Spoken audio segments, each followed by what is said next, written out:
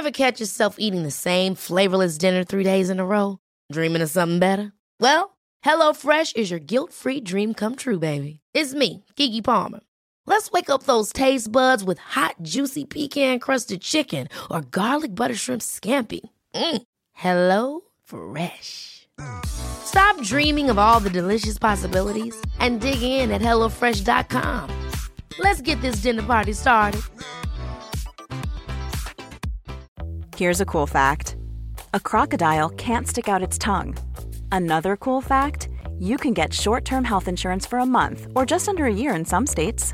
United Healthcare short-term insurance plans are designed for people who are between jobs, coming off their parents' plan, or turning a side hustle into a full-time gig. Underwritten by Golden Rule Insurance Company, they offer flexible, budget-friendly coverage with access to a nationwide network of doctors and hospitals. Get more cool facts about United Healthcare short-term plans at uh1.com.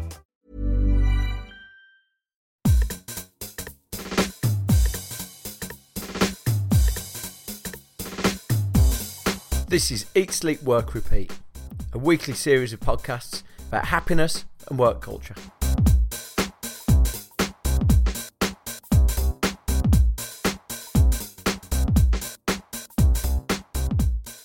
Morning, thank you for gathering here. I know a few of you got some questions, so let's go on with the answers. Who? Yes, I'm Bruce Daisley. What? A weekly podcast about happiness and work culture. Why? Well, like you, I was trying to be 5% happier and I wanted to get some answers. Where? You can find it online. We've got a website, eatsleepworkrepeat.fm. Which? That question doesn't really make sense. When? I think I did that one, didn't I? Weekly? Sort of. Anyway, let's get on with it. How did I just find this out? There's a brilliant column by Lucy Kellaway in the Financial Times, which is all about work environment, work politics, sort of cutting through the BS in modern work. And I discovered them a couple of weeks ago. To be honest, I've been listening to the podcast version where she voices it herself. Listened to one of them 5 times this week. I've tweeted the link to it. It was so good that I pretty much begged Lucy to come on. But after 30 years of writing for the Financial Times, Lucy's going off to become a maths teacher, which is layers upon layers of amazingness. She might be the best person ever, definitely the best person of the week, let's not argue. Lucy's article that I loved this week talks about chat in the office dying out. And she says through her career that the first 30 minutes of work every day was filled with people talking about last night's TV, what they did, where they went, what they had. People would wander the floor during the day to perch on each other's desk to chat. Chat filled the office, it filled the day. And to understand the reason why this is significant, you sort of need to understand what work actually is. We all imagine that work is sitting at a desk for 8 hours, but in fact, the US Bureau of Labour Statistics say that the average office worker spends about 3 hours a day working on productive output. Lucy says it's not that we're busier than ever before, but we want to appear busier than ever before. And certainly things like email allow us to do that. Every office in the old days would have a couple of bold characters who almost their only skill was being heroically brilliant at chat. And as Lucy says, the death of chat is a tragedy. I think it really totally is. Look, I love technology. I love advances, change in the way we're working. While it can feel sort of jarring at times, actually it's really energising. And I know tradition's the last bastion of people who have run out of ideas. Yeah, I get all of that. But with the death of chat, we lose creativity. And that brings us on to today's guest, Alex Pentland. Before we go on to Alex, please later listen to the Lucy podcast. I've tweeted it. Listen to it. Tweet her. Tell her that she needs to come on here too. If that's not creepy enough, maybe put one of those winking emojis at the end. So, on to Alex Pentland. Look, I know I say every week you should read this book, but there are basically 2 books you should read. The Work Sucks book by Jodie Thompson, I talked about on the Row episode. And even that I didn't think was the best book, but it's just such a fascinating, revolutionary concept. And Social Physics by Alex Pentland. He calls himself Sandy Pentland. And by God, that's good. Here's the idea on social physics. The idea is that in the same way that we can observe IQ in people, we can measure it in organisations. And he uses data, effectively badges that we wear around our necks, to track the interactions of people in organisations. His findings are these. Creative environments are the ones where people have frequent, short, face-to-face interactions. And you know that concept, the idea that, you can feel a buzz in the office. His evidence sort of backs that up. It says that offices where there are these constant, he almost uses the description of like jazz, these constant short interventions between people tend to be the ones that demonstrate the most creativity. That's massive, because if you combine that with the idea that our productive output is 3 hours a day, then talking to people, testing ideas, sharing jokes, asking questions is the way that creativity is shaped. We're all in creative jobs. Look, jobs where our ideas make a difference. All of us, every single one of us. And so those ideas are shaped by chat. Let's introduce Sandy Pentland.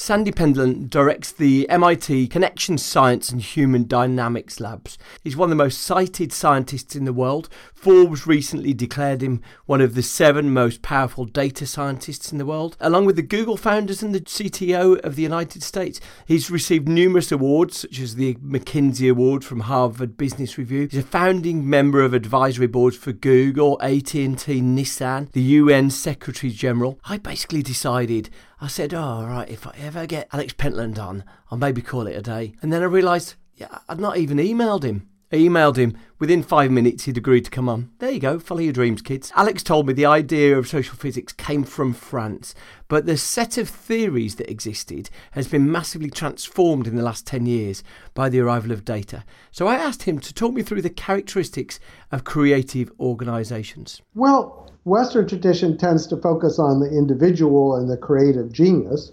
Eastern tradition tends to focus on revealing the underlying truth, and it's seen as much more of a group activity. And what the data suggests is that most of the time, most places, innovation is a group phenomenon. And the most creative people are actually people who go around and collect ideas from lots of different people, play with them, bounce them off to other people. So they're really sort of sculptors with ideas and people who are playful with ideas. And when they find ideas that stick together nicely, that's something that we call, they created this new idea. Well, they didn't really create it. They harvested it and shaped it and sculpted it and then proved it by bumping it off lots of other people. And there may be the lone genius who creates things, but the evidence argues that that's a rarity. It's really a cooperative phenomenon. And so we should try to think about making societies where these flow of ideas is much more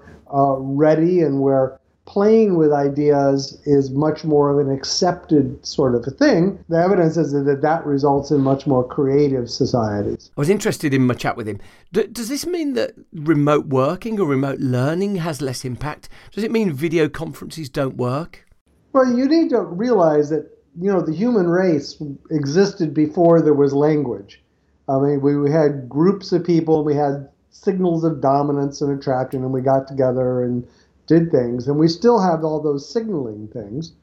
Those, how you say it, the tone of voice, the body language, things like that. And email doesn't have any of that more ancient type of signaling. Whereas face-to-face, and in fact, this sort of one-on-one video conferencing has a fair amount of it, okay? And so when you cut off the human context, the signaling about agreement and how you react, the tone of voice, the body language, when you cut that off, you get a really impoverished communication. And so that's the stuff you get on email and Facebook and places like that. It's okay, but is strongly impoverished. And so distance education has tended to be just one way, maybe it's video, but it doesn't have the interaction. And communication, we expect response from people. It's part of how we shape communication. And so, for instance, what we've been doing in online education is breaking people into small groups of, say, 4 people, and current day Skype and other things like that support these small groups. And what that means is that you can get much of the experience of face-to-face in small groups. You just can't get it where one person is speaking to 1,000 others.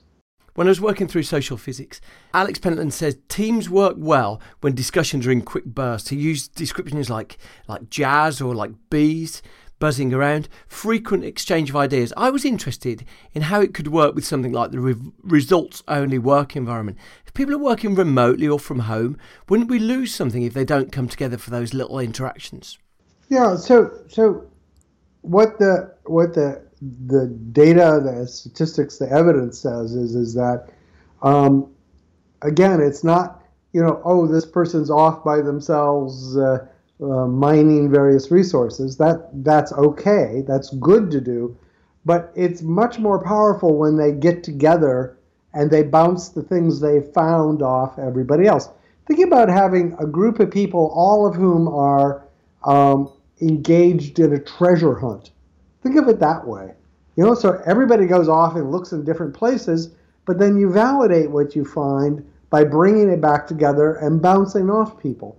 It doesn't have to be a physical thing because, things like video conference, one-on-one video conferences, 2 people, 3 people, that works pretty well for all this signaling. And we can bring together ideas sort of like we're doing now. And I can see when you get excited. I can have that sort of jazz combo, because that's what it's really like. It's like people playing jazz together. They riff off of each other, they respond to each other, but you have to bring something to the table to have a good session.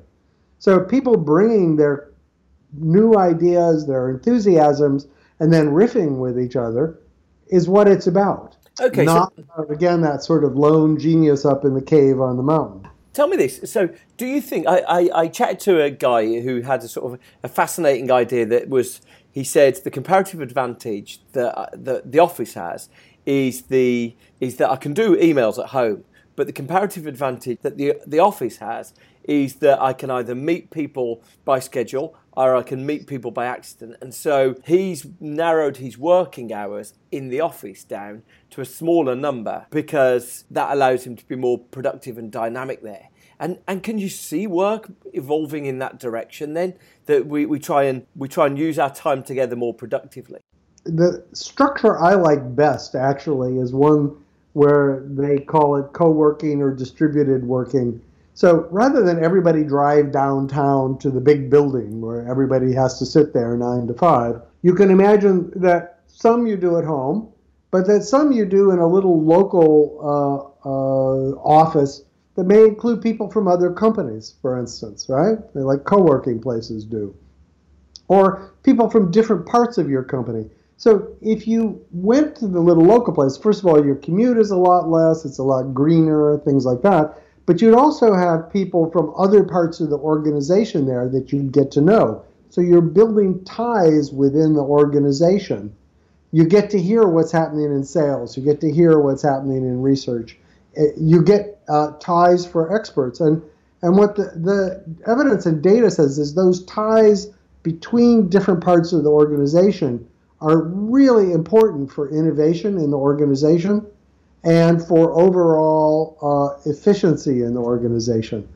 And the fact that it's a lot less commuting and that you get to know people in your community is just as equally huge on a personal level. Social physics has actually bridged into something that firms can use. You can actually get the badges. You can get companies to come in and audit your own communication based on that. And I asked him how that worked. Well, they're used pretty widely in research, and companies are use them to sort of find out how they're doing. It's sort of like a diagnostic thing.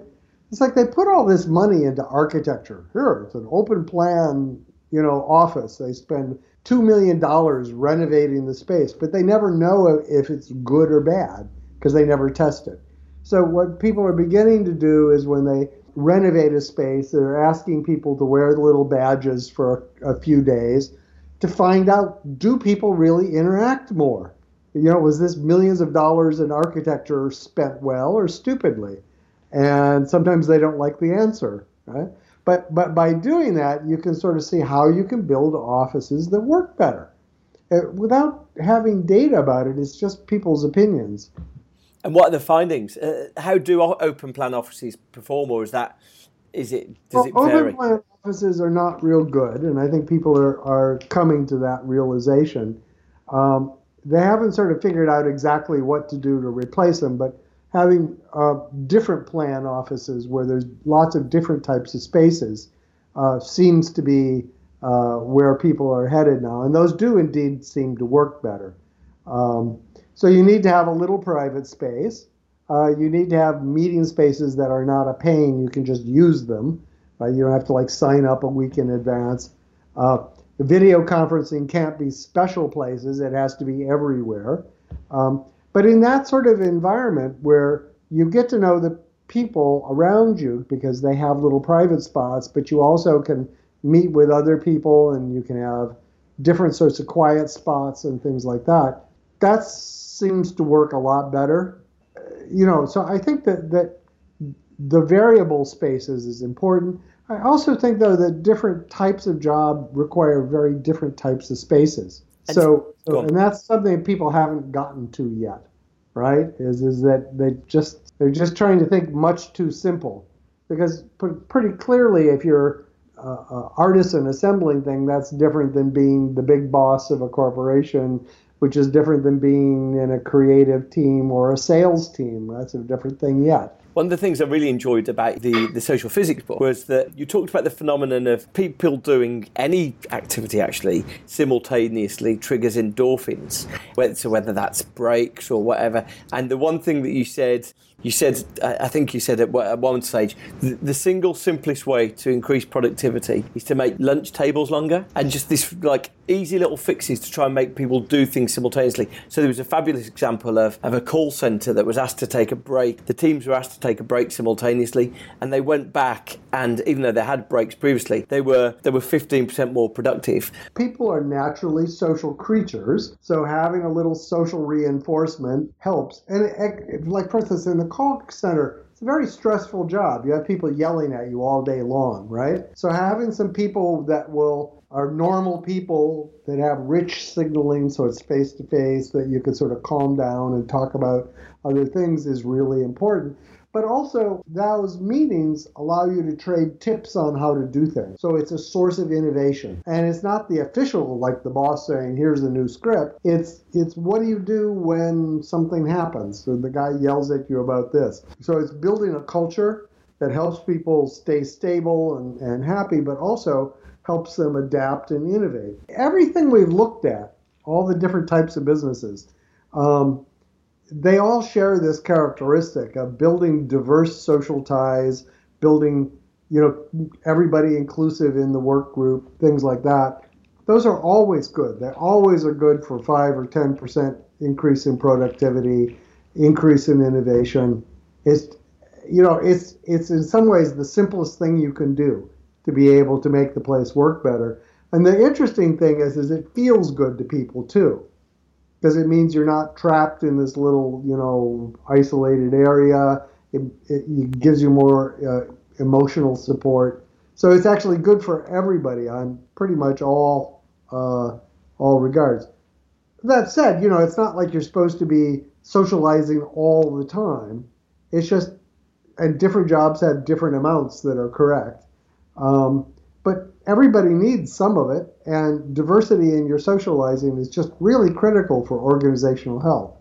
There's an interesting thing where I guess a lot of us have this notion, this sort of preconceived idea that you can tell a successful team, you can tell a successful business because there feels to be like a buzz and energy to it. And your work seems to be a validation of that, saying that actually that sort of buzz directly transfers into creativity and productivity. It's really interesting that you can actually measure that. Yes. You have a buzzometer, right? And, you guys are really cooking or you're not. Again, it's a little like jazz. You can tell when they're cooking. Everything's sort of synchronous and everybody is, trading back and forth, and there's an energy about it.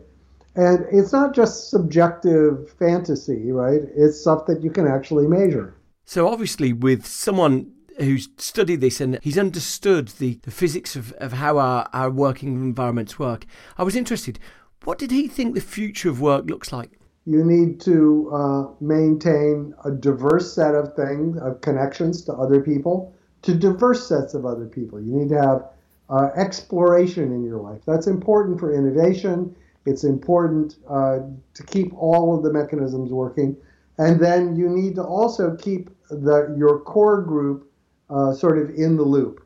So you have to remember to come back and talk to them and coordinate with them and make sure that everybody's on the same page. So this sounds very old in some ways, but it's realizing that the reason you must do this for the core group is to make sure that everybody is on the same page, that you're all working in the same direction, you all have the same information, you're all, helping each other.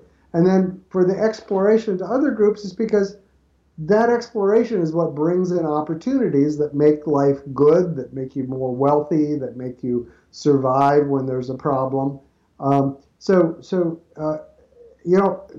way to think about it is a little bit like the bees, right? The bees go out and look for honey, and then they come back and they dance to each other to get other bees to go out and use this new honey you found.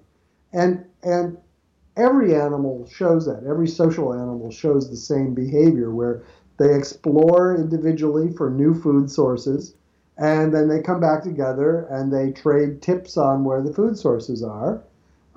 In humans, it's not so much about food, it's about ideas. Ideas are not just little factoids, they're opportunities. If you see this sort of thing, you can do this and then you get that, right? It's lots of little micro strategies. It's things that you can begin harvesting to make your life better for you and your family and your friends. In these podcasts, I try to avoid talking too much about leaders. I don't really buy leadership stuff. You can just tell people who read leadership books. Anyway, vomit. Alex does talk about the role of leaders. And I guess quite often, look, we can see what a leader's role is. It's to inject bursts of energy. It's to be unfailingly positive. But Alex has data on it. And he's observed that the most creative environments have a leader who often plays a role he calls the charismatic connector.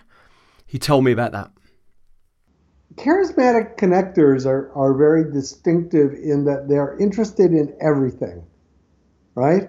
I don't know if you meet people, but I think we all meet people like this, that, they come up and they say, how's it going? And what they're really trying to do is hear about some new thing or new idea, or, they're harvesting interesting new opportunities, new ways of doing things in the world. And they're just really interested in this, and they're trading ideas, basically. So they're asking you for something new, and in return, they'll tell you about other people's ideas. Oh, did you hear that Mary Beth did X, Y, and Z? How about you? What are you up to? And so they're trying to spread these ideas around. They're trying to share them with people. They're genuinely interested in what you're doing. It's not a fake thing at all. And they get in return, of course, they're the ones that hear about a lot of these ideas first. They're the ones that, in some ways, build up the biggest bank account of ideas. And as a consequence, they're in a good situation whenever changes come along or opportunities come along.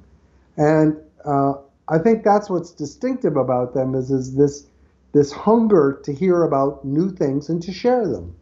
So, and you said that that's a role that people don't necessarily always feel like they're born into, but you can develop your capabilities at that. Yeah, you just have to realize you have to give it a shot, right? And that, people will tell you about stuff if you share back with them. And it doesn't have to be about you. It's not all talking to you. When you begin sharing with people, when you begin talking to people, harvesting these things, you can share that with other people. I mean, obviously don't share private things. And you can say, oh, isn't that gossip? Well, yeah, but there's good gossip too, right? Good gossip is what keeps us all, up to date.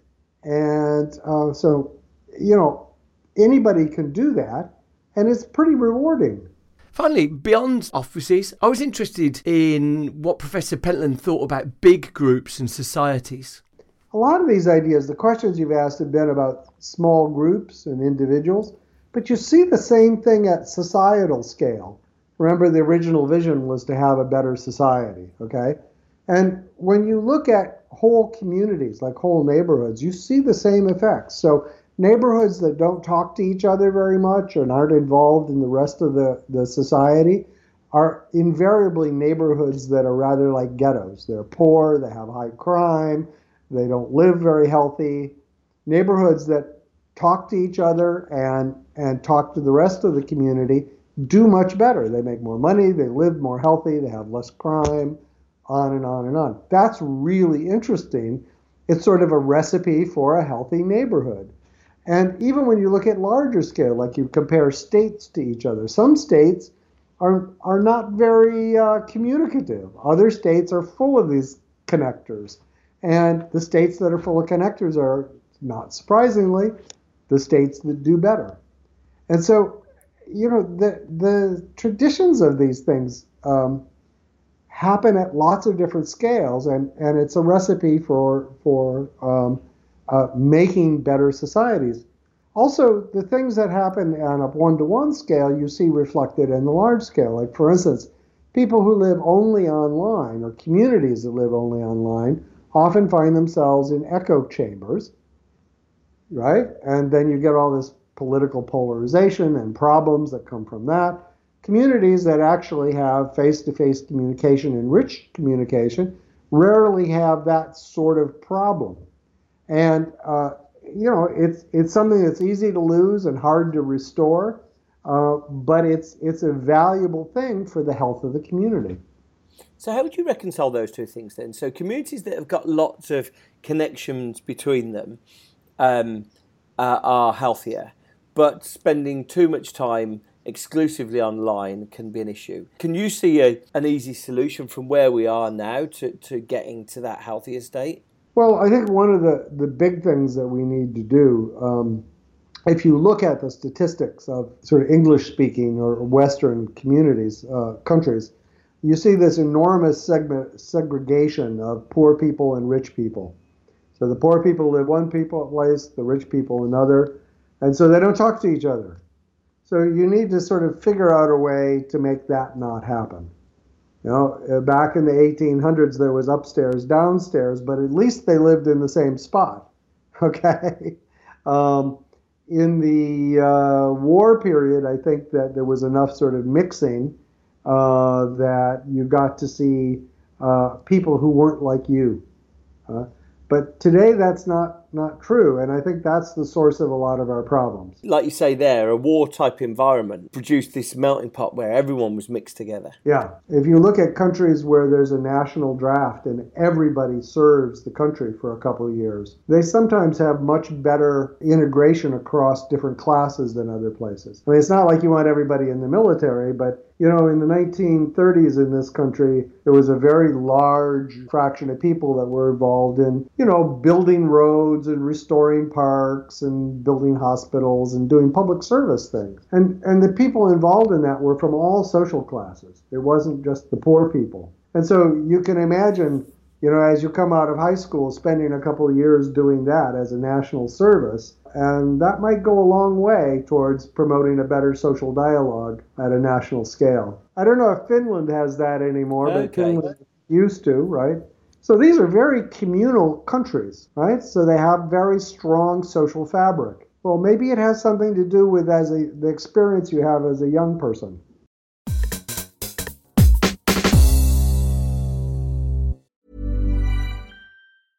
A lot can happen in 3 years, like a chatbot may be your new best friend. But what won't change? Needing health insurance. United Healthcare Tri-Term Medical Plans, underwritten by Golden Rule Insurance Company, offer flexible, budget-friendly coverage that lasts nearly 3 years in some states. Learn more at uh1.com.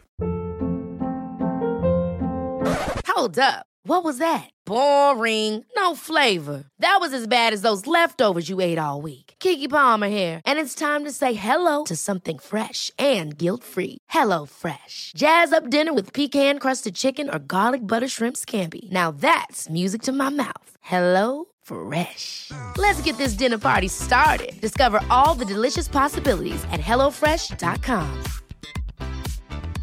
Hiring for your small business? If you're not looking for professionals on LinkedIn, you're looking in the wrong place. That's like looking for your car keys in a fish tank.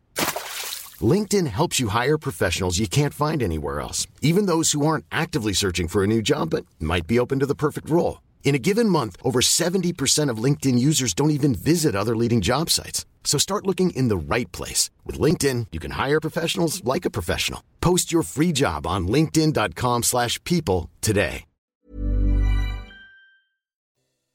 So for me, this is extraordinary. If you combine what Alex Pentland's saying with what Lucy Kellaway says, he says those short bursts of interactions in the office are what actually creates the fabric, it's the tissue that generates creative ideas. If you then layer over Lucy Kellaway's stuff, that sort of dialogue, discourse is dying out, we're losing something.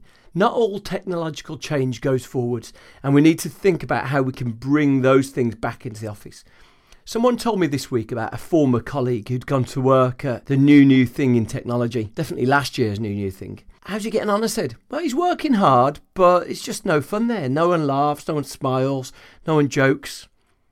Are people missing this? We do our best work when we're happy. Remind yourself, if you're doing 3 hours work a day, and look, even you, brilliant you, amazing you, listen to podcasts you, you're maybe doing 4, you're the good one. Chatting is the surest way to make a workplace creative. Do me a favour, go over and chat with someone today. By going over to talk to someone, you're making it far more likely that an interaction will happen. And those interactions lead to ideas. So go and have a chat. Please share this episode, subscribe on iTunes. I love you so much for listening. I really appreciate it. Thank you.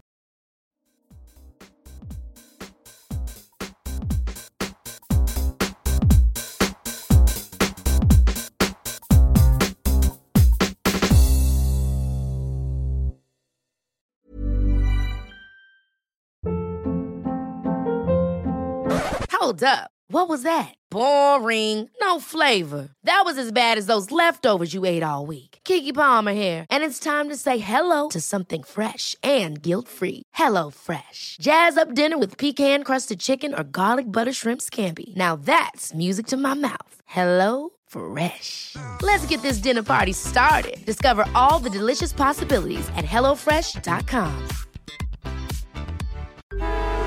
Traffic jams, tailgating, pile-ups. Ugh, the joys of driving. How could it get worse? The federal government wants to have a say in what you drive. That's right. The Biden administration's EPA is pushing mandates that would ban 2 out of every 3 vehicles on the road today. Don't let Washington become your backseat driver. Protect the freedom of driving your way. Visit EnergyCitizens.org. Paid for by the American Petroleum Institute.